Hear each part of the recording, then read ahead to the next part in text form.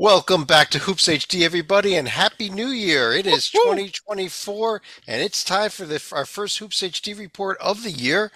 I'm Chad Sherwood, joined this evening by David Griggs over there, Joby Forza below me, and Matt Sikowski to his side, joining us again. Our friend John Titel might be jumping in as we go through the show here. He's coming back from the Creighton Georgetown game tonight, but Yeah. we got a lot to get to. So, Griggs, go ahead. Well, I was just going to say a little bit of an awkward schedule these last 2 weeks. Next week, we're stepping in back into our normal routine with Hoops HD report on Monday. It's normal night. Under the radar Wednesday, bracket rundown Thursday. But this week, Chad's going to a game in the OVC tomorrow. So I'm going somewhere tomorrow. No, I'm going yeah. somewhere Thursday. So tomorrow, yes, thanks. I can mention at the end of the show, but tonight is Tuesday, January 2nd for the Hoops HD report. We normally do these on Mondays. Tomorrow, Wednesday, we're going to record both the Under the Radar and a bracket rundown show.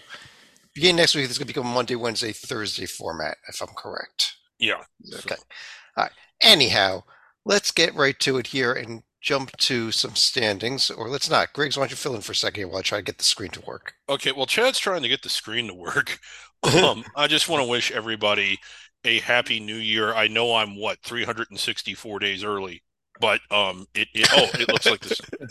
Let's get going here. I want to start things off with the Big East, especially Matt. You're joining us. You are a Marquette guy, and I believe you were at Saturday's huge Marquette Creighton game, which looked like a game between two of the top teams in the nation.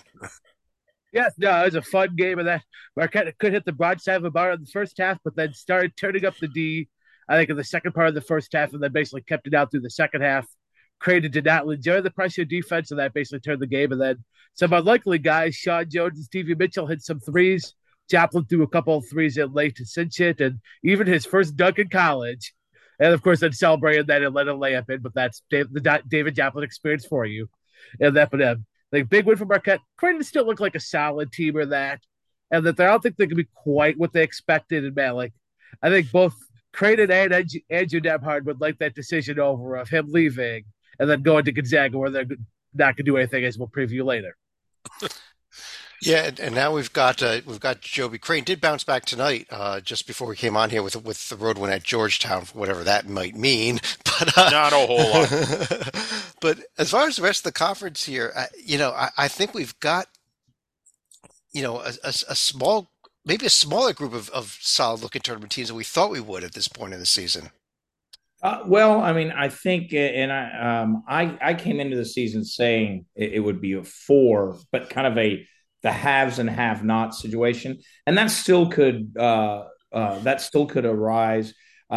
We know that UConn and Marquette are going to be competing for one and twos. Villanova, as long as they're not playing some team from the Big Five, they're going to be okay. Any team for the Big Five. but the team that's been surprising, we've talked about Creighton, not quite what we thought. Creighton's had some stub your toe moments, but Providence has been a very big surprise in my book, and solidly a tournament team. I think you will still be looking at half the conference in the tournament, which is more than I actually suspected. And that looks really good when you consider UConn and Marquette are easily in the protected seed range and probably in the 1-2 line discussion.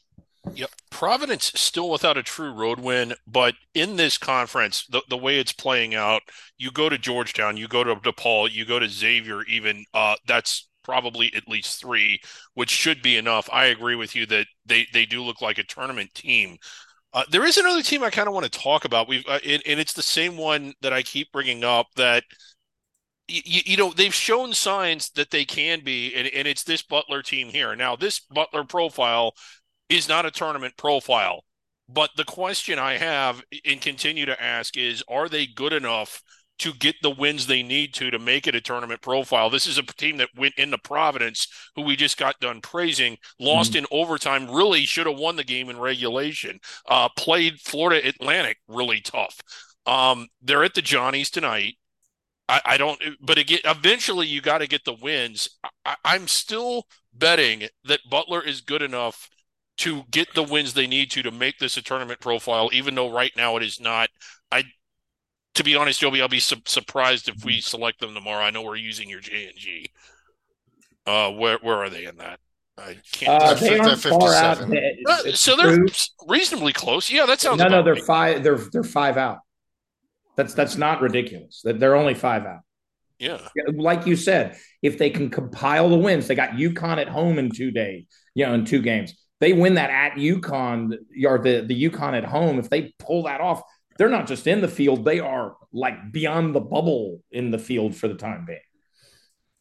Well, and they got the game at St. John's is going on right now as we record this. That's very early there. Yeah. Actually, it's getting towards halftime actually, but they're in that game at the moment. Right, they are trailing.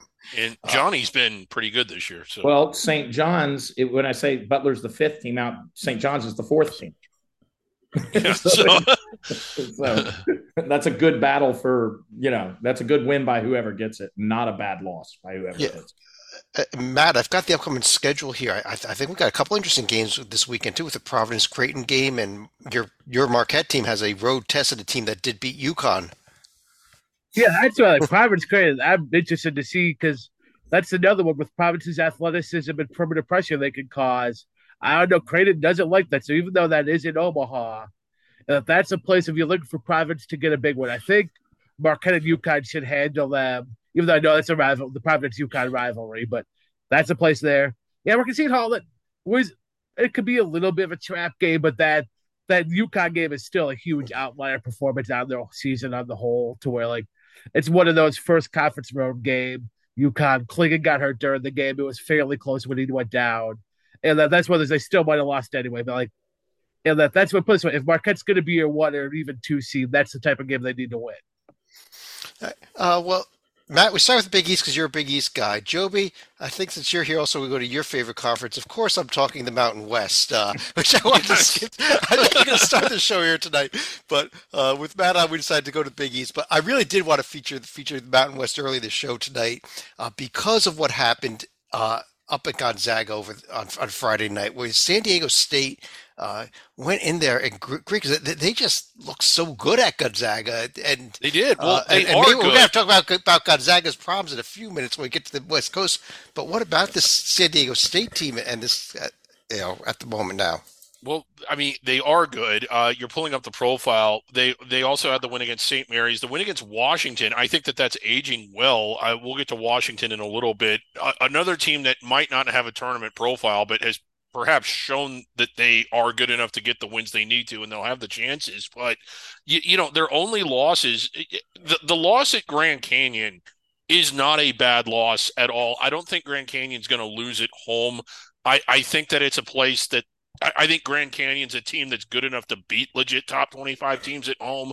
They're not a top 25 team themselves, but on their home court, a top 40 team can beat a top 25 team. And BYU probably won't lose at home either. So, I mean, no real shame in either of those losses. And you do know that BYU now plays in the Big 12. Yeah. BYU is going to lose some home games. They're not beating Colorado. I'm sorry. They're not beating Kansas and Texas and you didn't Baylor and Houston. You didn't all let at me home. Finish my thought. I'm like, BYU wouldn't lose at home if they didn't play in the Big 12. The point I was trying to make. Okay. Joby, they were the national runners-up. Is it any surprise that they're good again?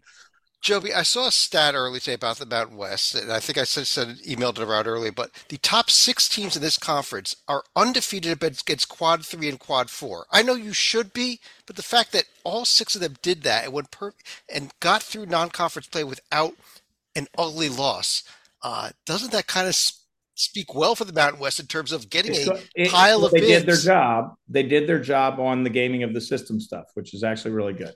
The problem the Mountain West, you gave the system but you still got to win the games. And you got to win the games. 40-0. The difference though between this year's Mountain West and last year's is actually the second half of the conference. This happened last year. New Mexico, Colorado State, Boise, UNLV last year. They were all floating in the above 70 range, and they have 6 teams doing that in the net right now that are quad 1 wins if you win at their place, and only quad 2 and quad 2 if you beat them, at your place. That's great. That's going to be helpful. However, they got 5 of the top 4. Last year, there were more. You didn't have a single team above 150 practically, except for I think Wyoming. And so you this year's the bottom half of the conference. Now that they need to keep that, they don't need to, but in order to maintain 5 bids or whatever you want to throw out there, they need to make sure they keep clean among the bottom, so to speak, and pick off, a Colorado State, one another on the road here and there in order to clinch it. Is this a multiple bid league? Of course it is, but I don't think it's multiple white jerseys, if it were. I just think that the league I don't think it's smoke and mirrors this year. I'm not saying that it's on par with the Big East or like the Big Ten, but there are multiple, probably 4 or 5 legit top 40 teams in this league. And I think that they've been proving it. I know Colorado State's the only one in the rankings, but I think Utah State's good. I think Nevada is good. I mean, in San Diego State, who we just got done talking about, these are all teams that can not just get inside the bubble, but get past the round of 64. And it wouldn't shock me. I don't think I'm not going to predict 4 teams into the second weekend, but I wouldn't be surprised to see more than one. This is a really tough league this year. Well, Matt, and I think the one problem I see when I look at this league is some of these strength of schedules. And he mentioned like smoke and mirrors, but I think I'd argue that the Utah State may be the one team that is smoke and mirrors in this conference. Yeah, they're doing amazingly well given that. And I'm not like, I wouldn't even call them out for a bad schedule because they returned no one on their roster. Like, I'm sure if you put some Two Serum and Danny Sprinkle, he's like, there's no way I'm starting 13-1 even against that schedule. So like that, I'm not going to put too much blame. Now I will say it's not going to help their at-large case if they're right at the cut line, but that's not one, like they had no expectations going in. Like you should schedule like that because hey, you don't want to do it to DePaul and like you schedule above your depth and therefore you're going to win 5 games this year. Well, do you think this type of team that could lose at Wyoming on a given day? Yeah, they do. I'm not as sold on Utah State. I try, but Colorado State, San Diego State, yeah, those are good. And I agree Nevada's good, Greg. Believe it or not. Nevada, yeah. But then you look at these. I'll continue that strength of schedule argument. New Mexico's sitting there with a 320 strength of schedule, and Nevada, I'll pull them up on the right here. They're sitting there with a 253 strength of schedule. Although they have a couple things at the top of their resume that New Mexico and Utah State don't have. So with the TCU and the Washington road win. And New Mexico, they were supposed to be good. They don't have that excuse at Utah State. Right. And they did lose at St. Mary's. And this was a team that was left out last year largely because of their strength of schedule. So you kind of do have to call them out too. For not doing it when it was the stated reason. And why won't New Mexico get out there and play anybody? It's not like they don't have the opportunities or people are going to avoid them. Oh yeah, they're someone they'd be able to. I wouldn't buy that they can't get games excuse. They're Mountain West, big enough conference like that. If you ask someone whatever like that had an open game late in the scheduling part of it, say like March, April, they would have given them a game. Yeah. Or go to a tournament that has those games because they might actually be able to be invited. Yeah. Yeah. I will say anything in Vegas has like 20 tournaments over the holidays. It's not a far trip. I will say in future years with the gazillion teams being in the power conferences, they'll be a little easier for them in the future. But yeah. Interesting game coming up later this evening. By the time most of you are watching this, it'll be final. It's not going to start for another hour here as we're recording this. New Mexico at Colorado State. As we get right into conference play, Utah State already picked up a win tonight. And the rest of the slate there. And it's actually, we've got a lot of interesting games here, including coming up this week, Colorado State at Utah State. That's a big one, yeah. We've got Colorado State, then at Boise State. So big week for Colorado State with these 3 games, actually. Yeah. The circle. But let me, Joey, judge up over to the real conference for you, the ACC, as opposed to the Mountain West, where I don't know that you really want to be discussing this conference, but I got to ask you, what the hell happened to Virginia on Saturday? Just an absolute dismantling. Griggs, I have a feeling that Virginia is going to be David Griggs' least favorite team this year because they got road problems. If you can't beat Notre Dame on the road, you got road problems. But that's why Creighton did so well tonight at Georgetown. It's very tough to beat Catholic schools at their place. So it's it's just the way it is. So I give Creighton all the compliments in the world. But Virginia went on the break and they were hitting threes like they were going at. Isaac McNeely was number 2 in the country on both threes made and percentage. Think about that for a second. That's insane. Those stats don't exist anymore because he's gone cold. As shooters sometimes get cold, and so as such, Groves has gotten cold, and so when you don't have the 3 hitting, Virginia's inside weakness starts to take over. The disappointing thing against Notre Dame was the defense, which has, even when they haven't played well, like even Memphis, the defense still played pretty well against Memphis. That was not a solid defensive performance, especially in the first half against the Irish. There should be, despite Virginia still being at this point in time a tournament team right now, the second half of the term, but they are clearly a tournament team right now.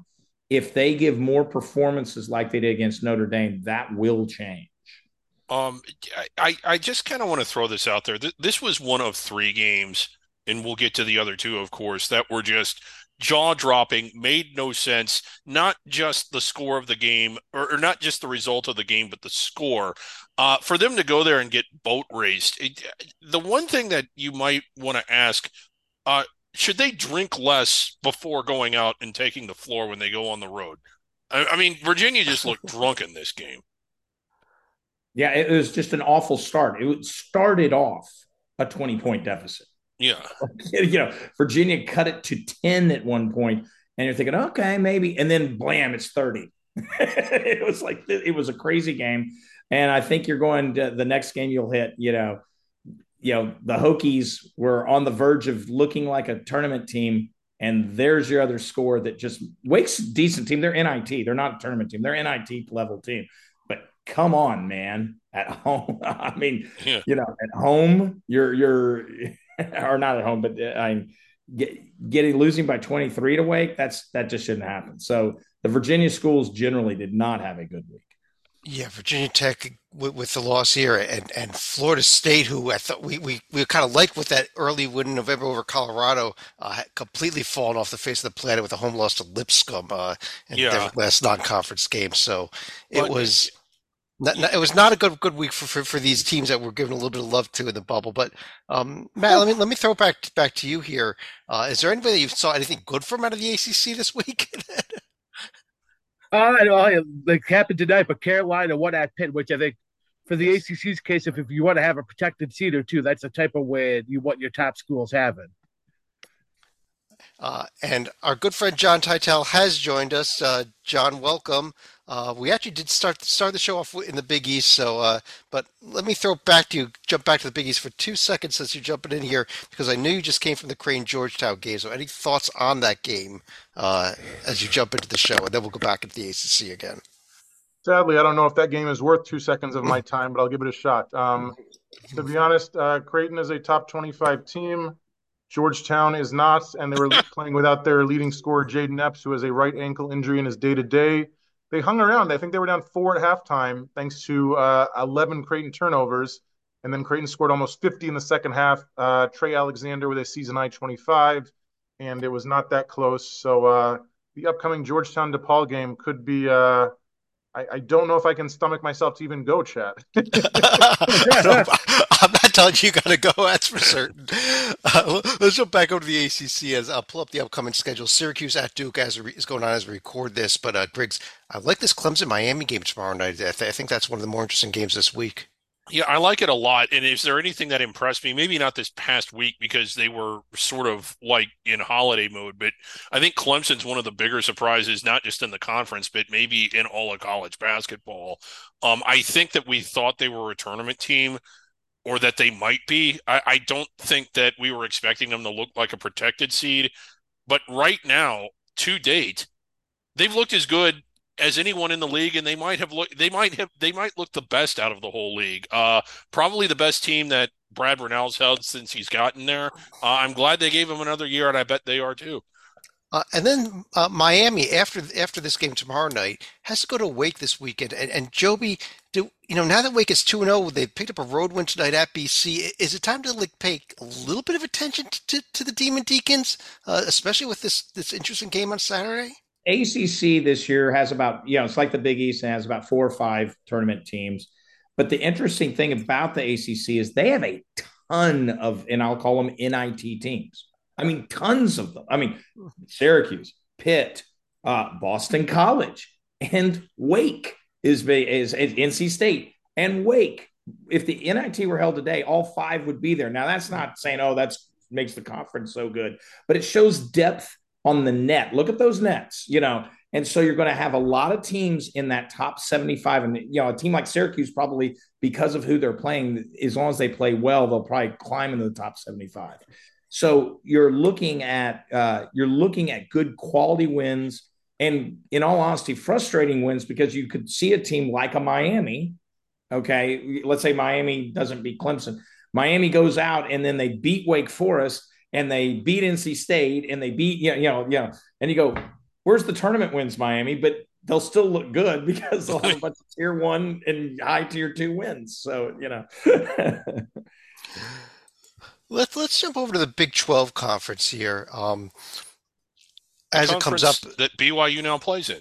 The conference that BYU does play in, they are after that 12-1 start, coming off of the win over Wyoming this week. But Titel, I want to ask you, because I'm sure you watched a little bit of your Penn Quakers take on Houston and get plowed over the weekend. But this Houston team, now number 1 in the net, number 1 in the JMG, number 1 in the Ken Palm, number 1 in the BPI, undefeated. Is this the best team in the nation, despite what the voters think? Yes, longest active win streak in the nation, plus arguably, or maybe inarguably, the best defense in the nation, and wins over Utah and Dayton and Xavier and A&M. It's hard to argue otherwise.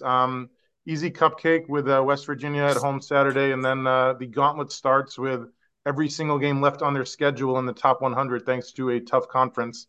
I think we're getting to the point where we need to discuss Kelvin Sampson as a Hall of Famer, maybe, and this team as a legit national champion contestant, maybe. And when will they lose? Maybe at BYU on January 23rd, because BYU is a very tough place to play. I will just take one little issue here on the West Virginia as a cupcake. They took Ohio State to overtime, and now that they have Raekwon Battle eligible and they got these guys eligible, I don't think West Virginia is the cupcake they were 3 weeks ago. That's fair. But all that said, I don't expect West Virginia to go to Houston and win the game either. So that's sorry, Griggs, you had a comment on somebody else in the conference? Who do we want to go to? I was just going to echo what he was saying about Houston. Okay. I don't think they're number 1 in the nation. Maybe not. Well, probably not in the nation or the conference. But holy crap, are they good? Yeah, and as you see, the conference did just finish up all its non-conference play, so I think it's better to take a look at the upcoming schedule. Actually, a few more non-conference games going on. Baylor is currently clobbering Cornell, and K-State is probably pounding. Actually, Chicago State's in it with K-State in the second half, so we'll keep an eye on that one as we go through here. But not a good sign for this K-State team. But no, it is not. Chad, 11 of the 14 are tier 1 top 75. 10 of the 14 are top 50. That's just, you lose a game, it's not a big deal when you lose to a top 50 team. I mean, you can go, this has the formula, as long as you don't get tripped up against West Virginia and Oklahoma State, and to a lesser extent K-State. As long you can afford to be like 2 or 4 games under 500 and still get a bid, because guess what? To get to 2 or 4 games under 500, you've collected a lot of good wins on top of having very few bad losses. And we've seen it before out of this conference. Mm-hmm. And Matt, I'll tell you the other team that I think is interesting here. This is Houston's first conference road game coming up over the weekend. This is Iowa State team. Although they're not in the top 25 polls, the metrics love this team. And I know you're a big fan of some of these metrics. I love them. I actually saw a lot of the Iowa game. They were really impressive in that blowing Iowa off the court.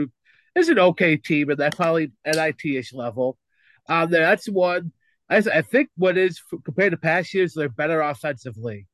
And that you got, yeah, I think Lipsy took a huge jump his freshman sophomore year. And the kid from Wisconsin, I'm gonna probably butcher his name, but Milana, I'm with an M, or that, but a great like 3-4 hybrid shooter, and that and a little deceptively athletic, which I was the white guy tag deceptively athletic, but yeah, his skill that I think complementing the great defense they still play, and that's why I think Iowa State might be a couple of notches better this year than even the last couple of teams that did some damage. I know the team 2 years ago went to the Sweet 16.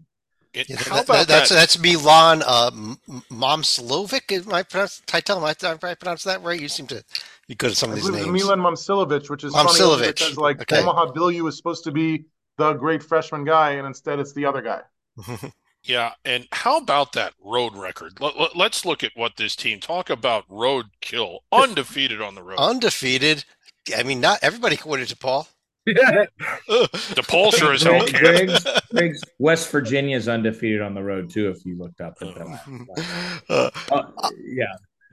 I'm gonna circle every single game on this Big 12 schedule, like we would probably do all season, because I don't know that there's a single game. Maybe that UCF Kansas State game. Other than that, I don't think there's a single game on there that's not a game that you should be paying attention to this week. Just when you look at how strong this conference is, top to bottom.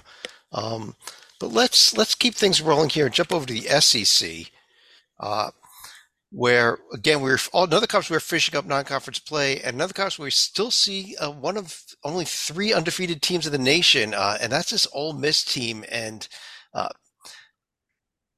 Joby, are you a believer in this Ole Miss team? Well, yeah, I will let Matt say amen to this. I usually don't get caught up in like the Kim Bomb and the predictive metrics, but God, those are awful. I mean, for a team that's undefeated. I mean, okay. Yeah. It's because you also turn to SOS of 331. Pull up this profile, Chad. You know, they do, you know, they have gotten a few wins of note. Central Florida is actually a good win. I think that Central Florida loss. But Memphis is going to fall. It's going to fall seriously. Memphis is the big one. I mean, let's be honest. Memphis is awesome. That Memphis's net doesn't belie how good this team is. Memphis is a protected seed right now with their resume, no questions asked. And so 40's silly. You know, that's why the nets can be kind of off. But yeah, Ole Miss, if they perform in the SEC, if they get to 500 in the SEC without major stubbing of toes, they're going to be in the thick of it. However, I don't think they will. I think they will take their losses. They're the type of team who I think, they could lose at home to Florida, who's fighting for a spot in the tournament right now. Sorry, go ahead, Matt. Yeah, I was going to say, it's like I looked at the Ole Miss metrics even a little deeper just because I know sometimes if you come in with no expectations and that there's still, especially in KenPom, a little bit of the preseason bias baked in, but they started KenPom at 82 and they're 79 now. So they've played to par to KenPom's expectations. It's just instead of what probably should be like a 10-3, 9-4 record, it's 13-0. Yeah, and they've got their first conference game coming up this weekend, Titel, and they're at Tennessee. Well, I don't expect them to win Titel, but this Tennessee team is a good team. Are they not? Yes. When your 3 losses are to Tier 1A, all by single digits, and you already have a couple scalps from the Big Ten on the left there, it's hard to say this, but I think an undefeated team is going to lose by double digits for their first loss of the season. Well, okay, something that I know that Tier 4, it's easy to overlook, but in this case, you have to look at it. Sweating out Detroit Mercy, sweating out Cal. I think they ended up winning by 10, but it was a close game. That right there is an indicator that maybe this is not a top 25 team. Mercy is dead last. Yeah. They are the Centenary Award winner. Right now, sweating out Sam Houston, who's normally good but isn't this year. Yeah, this is again, Tier 4 is very easy to overlook, especially when you do what we do. At least I catch myself doing this. I don't go through Tier 4 with a fine-tooth comb. But if you do that in this case, there are indicators there that this Ole Miss team, am I a believer? No. I mean, I think they're better than what I thought they were, but I don't think they're a tournament team. Well, how about a team that is a good team? Uh, well, for example, we've got this Kentucky team here. They've Yes, got an interesting game at Florida coming up this weekend. real big. Sorry, Greg, you were going to. Well, yeah, no, I like this Kentucky team a lot. I think that what we often see out of Kentucky is what we're seeing this year, to where they're not as good in November and December as what people expect, especially their own fans. Then they go into the Christmas holiday when there's no classes and no practice restrictions, and then they get through that, and then they're playing like a top 10 well-oiled machine. And I think we've seen cases of that. I think they go to Florida, who's also really good, and get the win. I think this Kentucky team is very good. And they're going to be, I think they're going to end the season better than they are now. And those are the two really interesting these games this week, in the Ole Miss Tennessee and the Kentucky Florida game. There's a few others. Mississippi Auburn, State, Arkansas has got to get their motor started. they do, and Mississippi State, South Carolina, Joby, just a couple, especially the Those South are good Carolina team. tournament teams right now. Right now, both those teams are in the tournament. Do I think they are? Are they in March? We'll see. But their profiles right now, this is a very people aren't paying attention to that game, but they probably should, because it is 12-1 versus 11-2, and with better, I would dare say both of them have better overall resumes, beside taking away the undefeated mark, than the Ole Miss team we discussed. Let's jump over to the Big Ten Conference, which saw get back into conference play tonight already, with Wisconsin with a tough home win over Iowa, and Purdue picked up an fairly easy road win at Maryland this evening already. I believe there's another game, the Northwestern game against somebody that's going on right now. It's they're Illinois. playing Illinois. And right Illinois, now. the last I checked, Illinois was pretty far ahead. Okay. But, first of all, Titel, is it time to write off this Michigan team now they've dropped under 500 and lost at home to McNeese? I mean, they're a football school. I think we can all agree on that. But yes, it's almost inexcusable. Although, as you can see, McNeese is not even tier 4, tier 3. They're tier 2. They're very good this year, obviously. Michigan has not cupcakes ahead, but three teams outside the top 75. And so I think those are all winnable, frankly. But after that, it is a tough road to hoe. So I do not think this team will even sniff the NIT, if that's what you're asking. Okay. Yeah. Matt, on the other hand, Purdue, and we know they lost to Northwestern earlier this year, but they looked really good on the road tonight at Maryland. Yeah, that was intriguing to see. What is the Northwestern game? Just a road blip? Hey, your first road game of the year. Plus, that place just seems to be a house of horrors for them. But yeah, it looks like that turned out to be. Because Northwestern's a little better than Maryland, but it's not a huge gulf of quality there.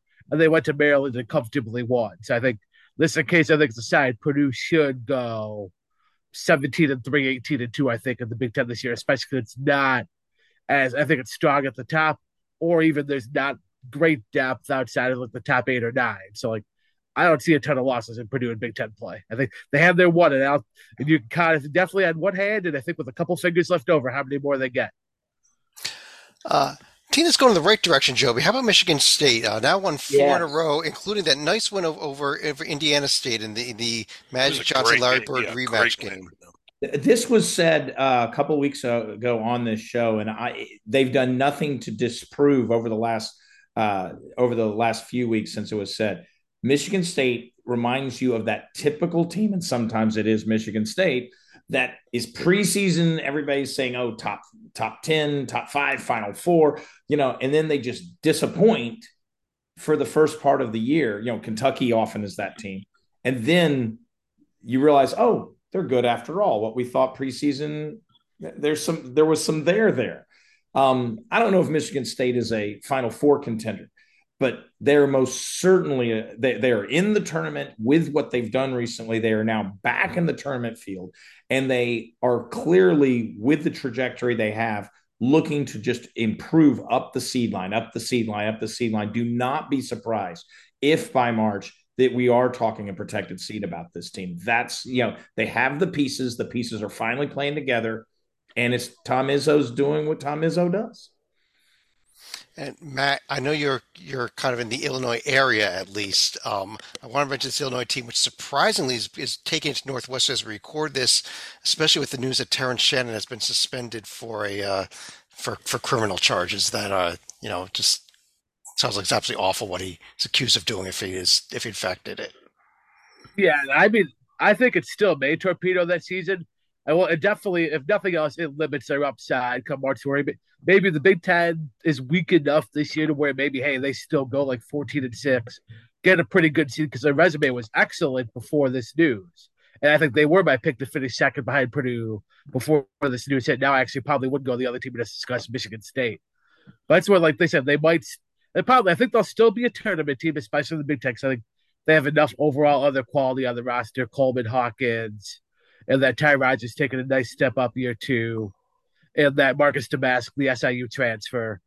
So I think, yeah, they have enough overall quality to make up for it to be, like I said, in the Big Ten. But that might become March, which again, similar story for Illinois, where they come into March as the high seed and don't go far. It might be that case this year where, hey, they're like a 3, 4, 5 seed and maybe upset first or second round because your best player got himself in trouble and you had to suspend him the second half of the season. Right. And here they are. They're at Purdue on Friday, which would be a lot more of a test to see exactly if this team has anything at all without Shannon than tonight's home game, at least. Actually, that's a huge game there. Clearly, the game to circle up coming this week. Other than Monday night, Titel, we've got Michigan and Washington. It's a different sport, though. My question is: anybody going to be at the Penn State Michigan game the night before? Penn State Michigan game. That game is actually going to be played in the Palestra in Philadelphia. That's going to be a neutral court game, and I believe that is Penn State's home game. So, that they moved over to Philadelphia. Yeah, I think I didn't know that they had done this, but I think they play one home game in the Palestra every year. So interesting that this is the one they chose. Some people will probably do there. Well, Michigan, you kind of hate that this Penn State Michigan game is going to take so much away from the football game. I'll tell you another game that may be a little bit interesting here.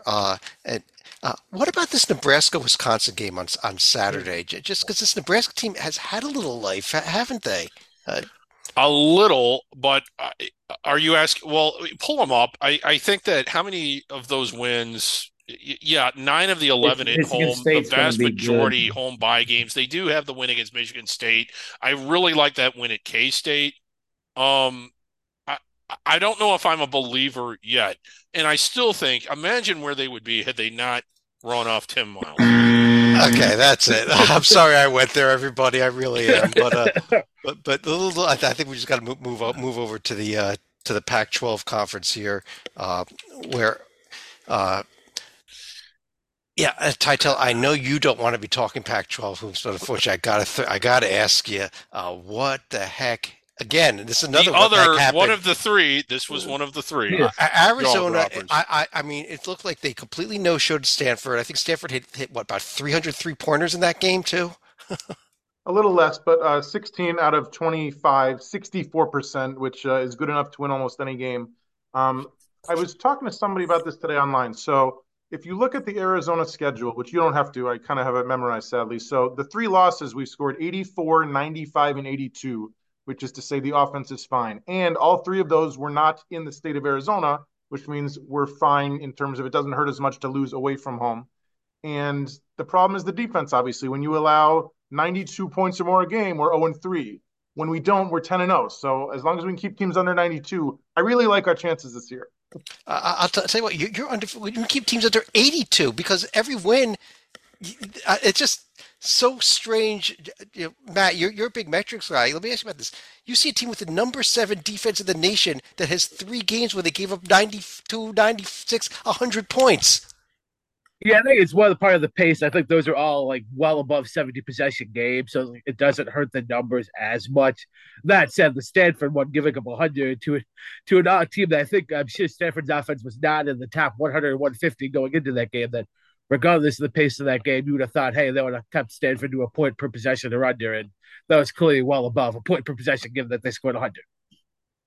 Joby, can I ask you what happened? What's going wrong with 2 schools at the same time? What's going wrong in Southern California? Because that's the big. This was supposed to be both tournament teams this year. Look at these profiles. I mean, it's awful. And USC losing to Oregon State, who's they're back to being Oregon State. Forget Yeah. I don't.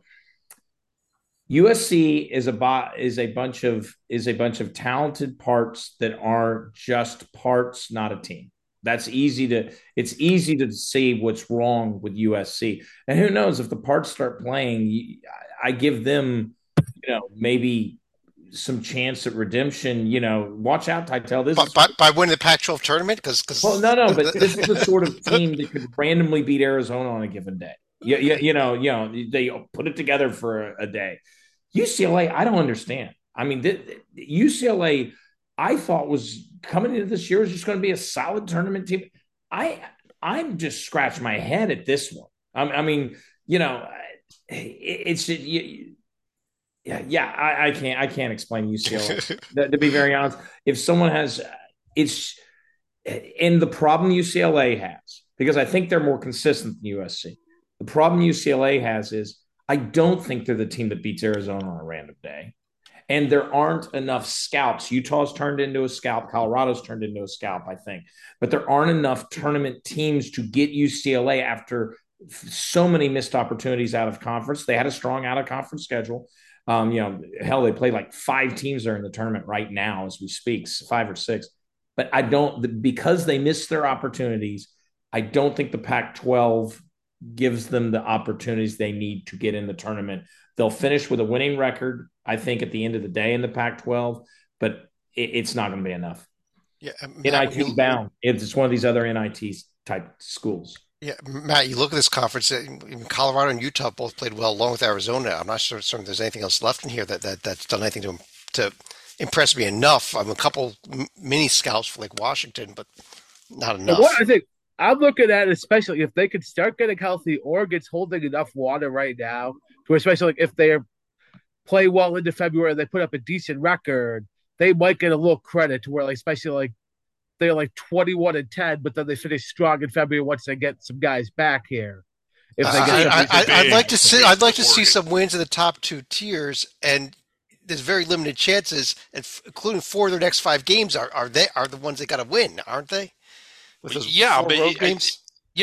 I think that this is a really important stretch. For starters, it's the rivalry. The Washington game anyway. Probably one of their biggest rivals. But the Washington Wazoo, those are 2 teams that have played really well at home. I think it's sort of put up or shut up. But you follow that up right afterwards after a Cal home game with the Colorado Utah road trip. It's right in front of them if they want to make the move. If they can win 3 of the next 5, I'm going to feel a lot better about them than I do right now. You're right, Joey. It has to start now. It's not something they can wait till February to get hot on, unless they want to win the Pac-12 tournament. How many games they win of those 4, of those 4 games, how many they win will depend if they need an Arizona win or not. That's really what the calculation is.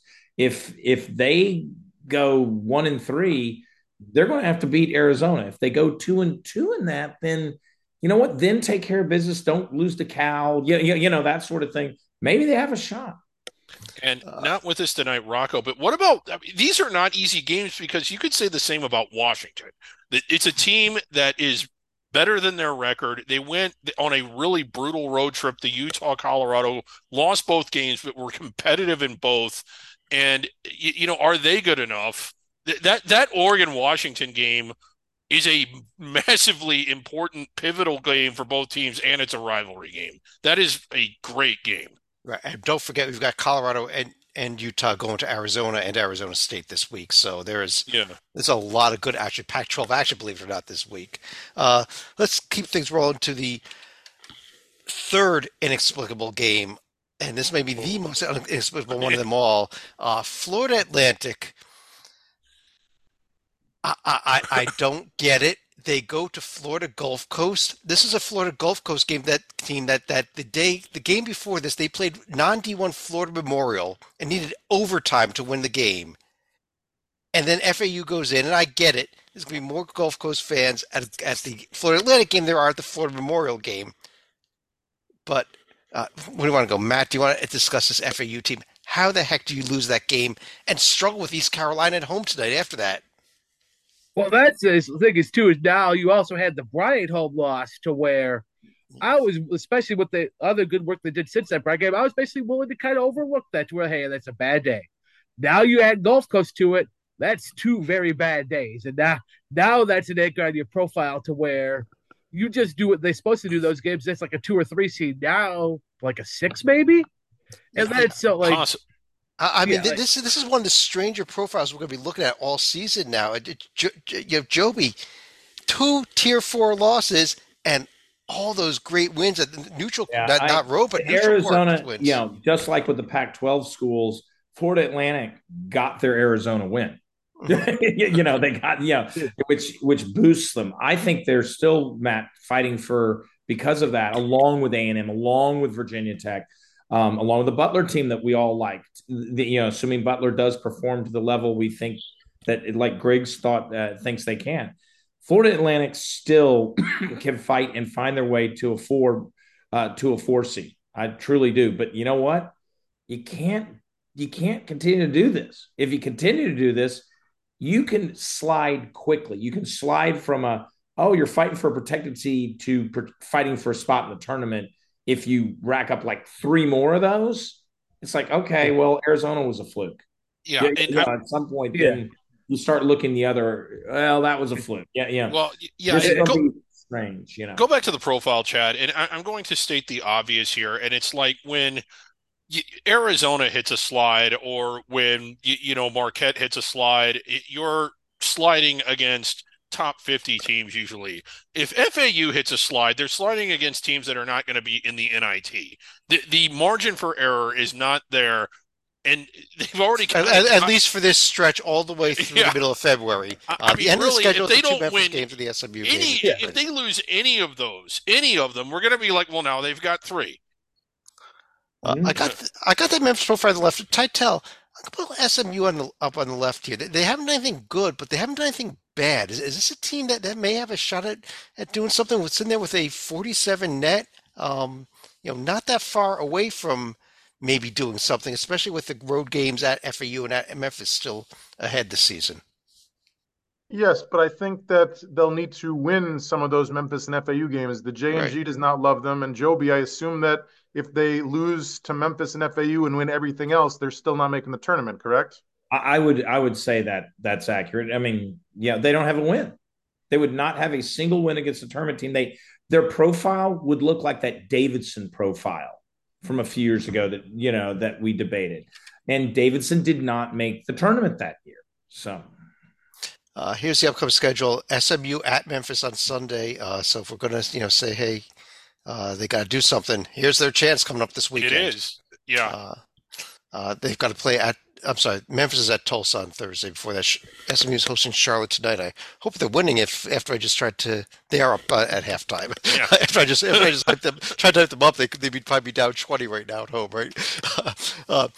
Matt, we talked about San Diego State earlier with their win at Gonzaga, but let's talk a little bit about the Zags team.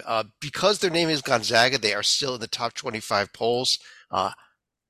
Is this even a tournament profile really right now? And I pulled them up on the left. It looks worse than I thought. Oh, yeah. Maybe dated, maybe. Like that's what the predictive metrics still like them, and that's, I guess, they've beaten their bad teams by enough to where they've kept decent part of there. But man, like they just haven't accomplished much yet, and there's not many opportunities this year with St. Mary's being a disappointment in that. I'm looking here. Okay, they do get at USF, so that helps toward that. That's another Kentucky. Kentucky. But I just think that's a talent golf. And I'm with you guys in Kentucky. By that time, I think Kentucky's going to basically be a juggernaut. So unless they're like, oh, wait a minute, this is an off day from SEC play, we're going to take the day off. Kentucky beats them handily. I think USF's teams play the potential. I think USF's net's going to drop with USF's schedule. It's just natural. Unless USF is beating Pacific by 30, then San Diego by 30, then Portland by 30, then it just if they just beat like you would, you won by 5. Congratulations. You win by 5, your net's going to take a hit by 5. I'll tell you the one thing that could really help for Gonzaga, as we record this, we're at halftime. Syracuse only down 2 at Duke. If Syracuse wins this game, that changes the Gonzaga profile a ton because that probably pushes that Syracuse win into quad one suddenly. It's like they need the LA Pac-12 schools to start playing to their potential to help their profile. Yeah, that did not help them that those two teams are so awful this year, as we just discussed.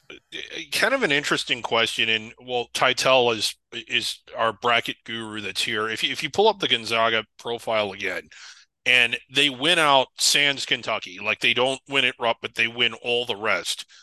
Are they inside the bubble? Because it would be interesting. They would presumably be ranked in the teens or higher if they do that. Not that they would deserve it just based on how the rankings work. And, the NABC advisory committee and all of that. I still think the committee would select them if they run the table, despite the West Coast being weak and despite none of that really being even NIT quality. I would agree, and I think that Chad has it right there in red and green up top. As of today, the resume is not good. As of a couple months from now, the predictive loves them. I think that if they finish like 23-5 with the loss to Kentucky, and maybe 23-6 if they lose to St. Mary's in the WCC title game, I think this team is in. Yeah, and it'd be 25. They get to the magic 25 number. They'd be 25-6 in that. Yeah. Interesting. They're two tough WCC games. The two toughest games in conference play are their last two games of the season at San Fran, at St. Mary's. They really need to basically not lose between now and the game in San Francisco, other than the Kentucky game. And which is funny to say for Gonzaga that they can't suffer a strange Loyola Marymount loss this season or something like that. They might not be good enough to avoid it. We're talking about the resume, and we should, but let's talk about who they actually are. We can talk predictive metrics, but the most important predictive metric up there is actually the net, which is a predictive metric, and that's only a 57. Right. And I think they might not be good enough to avoid the bad loss this year. Yeah, they are hosting Pepperdine in San Diego this week. The one time in the Mark Few era where they finished outside the bubble and seeded below the first four, they went to the Sweet 16 and lost in overtime to a Final Four team. So it should have been that team in the Final Four that year, I think. Yeah. But they give a resume like that this year. They might be going to the Sweet 16 of the NIT. Yeah. Let's jump over to one final conference here, the Atlantic 10, which actually had a pretty good week with a bunch of wins, which is what the conference needs if it wants to have enough weight to push somebody inside the bubble. Obviously, Griggs, I think that team that we're talking about to possibly push inside the bubble at this point may only be Dayton as a serious at-large contender. I think there's a second one, but I think Joe's is also in that conversation if you want to pull the two of them up. Okay, go ahead. Well, Joe's, and again, we talk about it every week. That loss at home to Commerce smells incredibly foul. But the win at Villanova is good. I think the home win over Princeton is good. I think they've looked good on the court. I think they've looked better than most of the teams in the league, that I think they can bloat out their record, and that the league isn't great, but it isn't awful either. It's not quite, it's still above the level of an under the radar league. So I think Joe's and Dayton, if anyone's going to play their way into it, it would be these two. Now, having said that, to do that, you're talking 15 conference wins or more.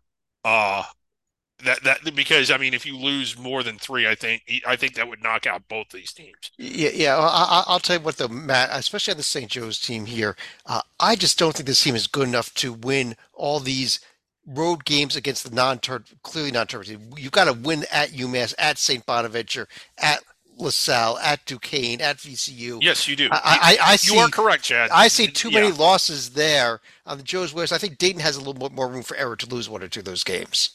Oh, I think they do. I think Dayton has more room for error. They're going to lose less often. I think Dayton wins the league comfortably. I think Joe's.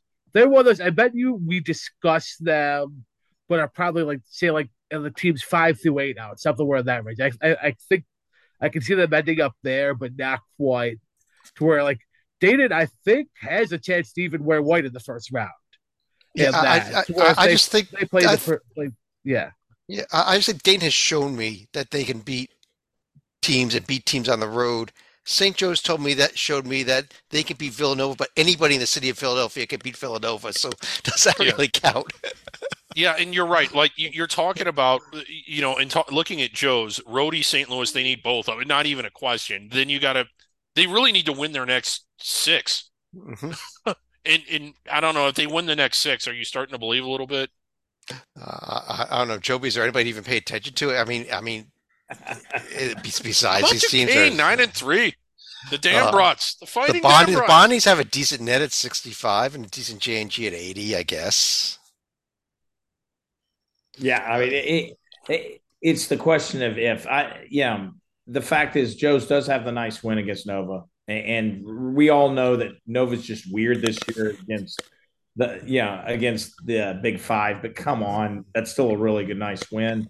But that leaves them. This conference just doesn't give you room for error if you aren't racking up major wins.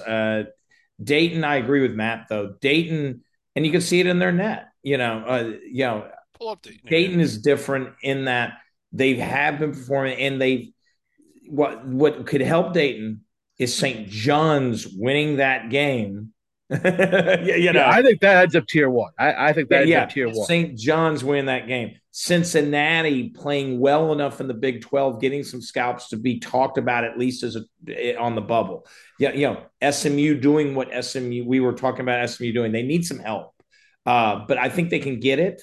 And yes, are you really going to blame them for a loss to Houston and a road loss to Northwestern? No. It's if they lose at home to George Washington where you blame them. They can't do that.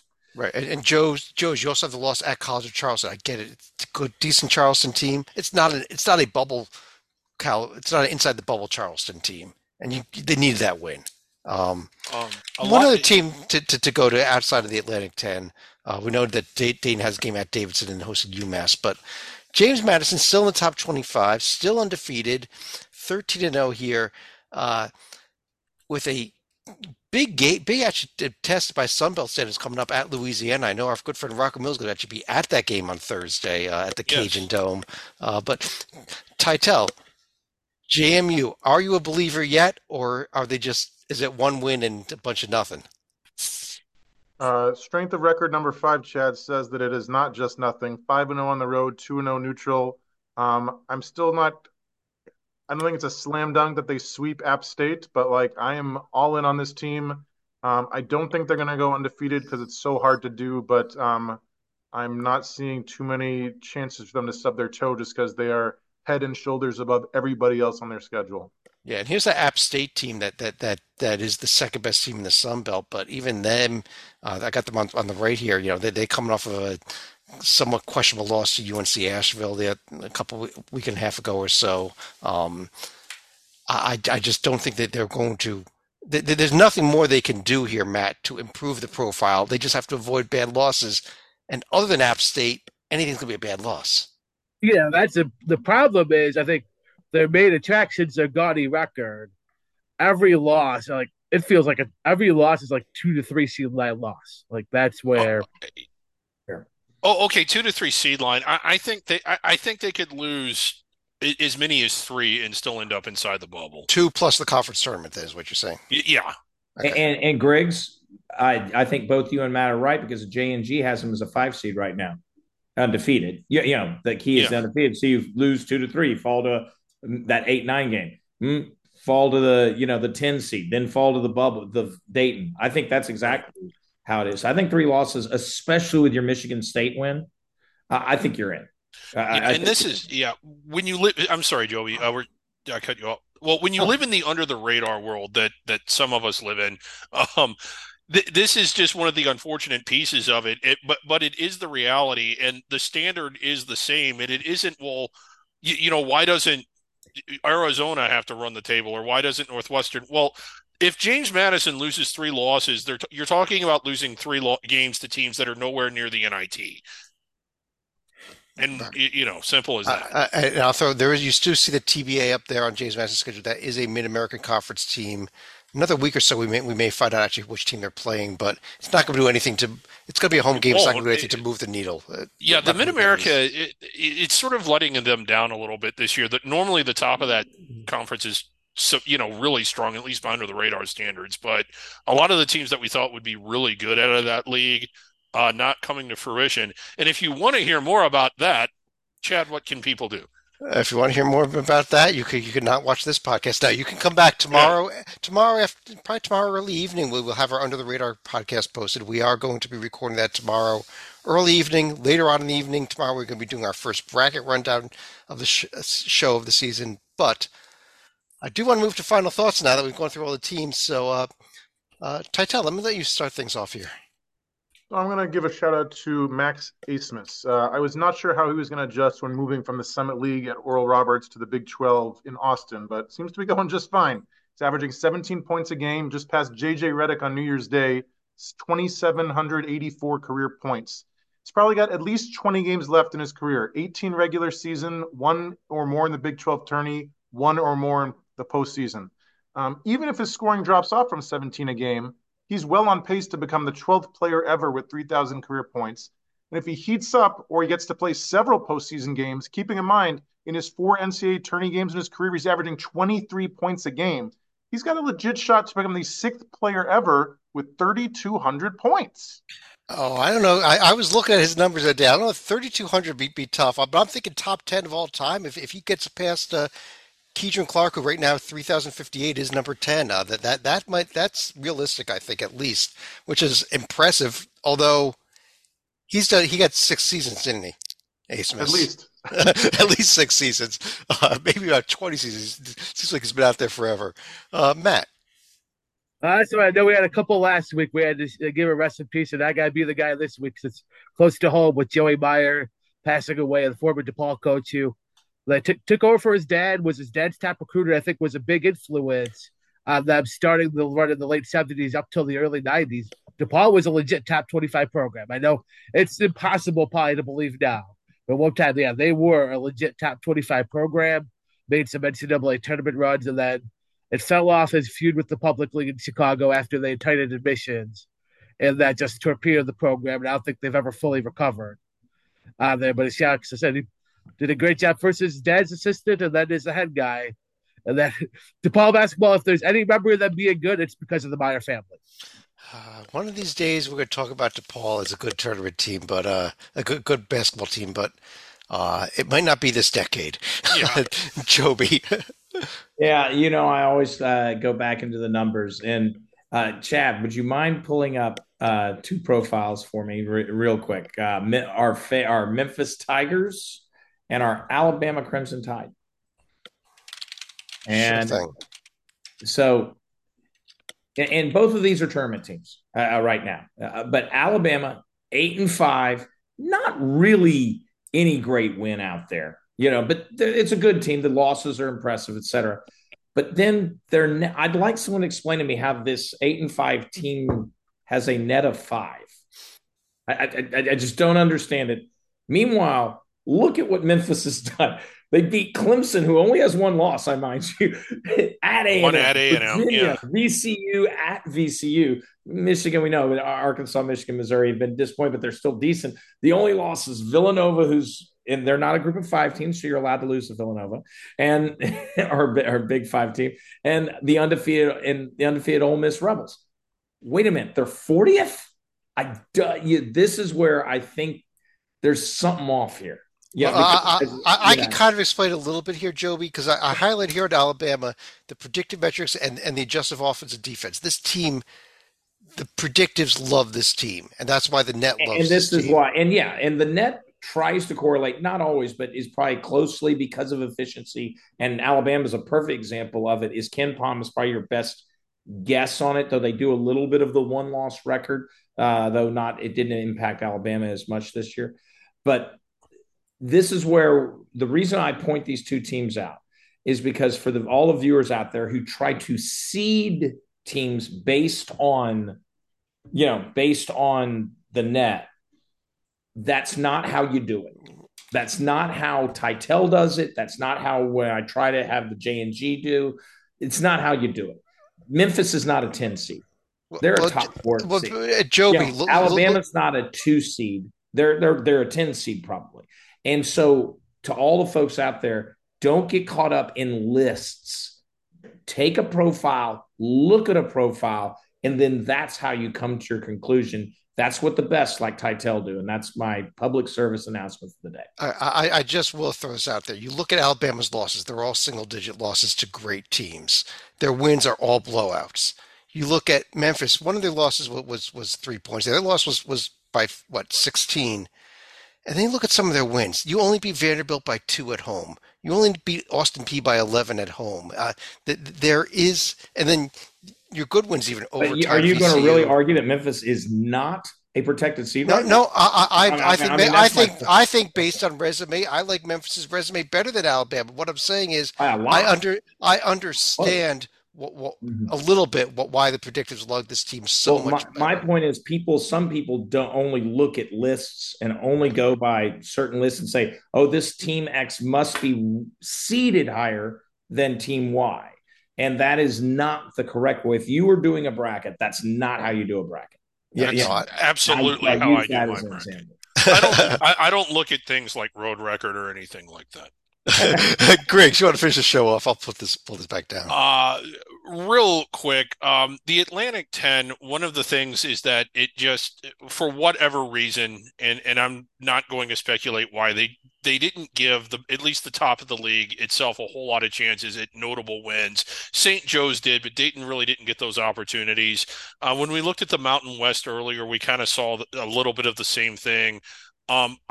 Florida Atlantic certainly did, but I want to see some sort of scheduling agreement between the 4 multi-bid leagues that aren't the Big East. That's the West Coast, the American, the Atlantic 10, and the Mountain West, to where you have a somewhat of a bracket buster type format where late in the year, everybody plays one home game and one road game against someone from one of those other conferences that is on their level. And how great would it be to see Joe's in Dayton going up against Nevada or Gonzaga or somebody like that late in the year? I like how Gonzaga has now been thrown out of the elite teams down into the Mountain West caliber teams because well they're in the West Coast. They probably wouldn't participate in something like that. I don't think that they think they've fallen that far quite yet. But on that note, I do want to thank everyone for joining us. As we mentioned a couple times earlier, we'll be back tomorrow night with a couple more podcasts under the radar and a bracket rundown. But for now, on behalf of David Griggs, Matt Sikowski, John Titel, and Joby Forson, I'm Chad Sherwood. Thanks for joining us. Talk to you again real soon.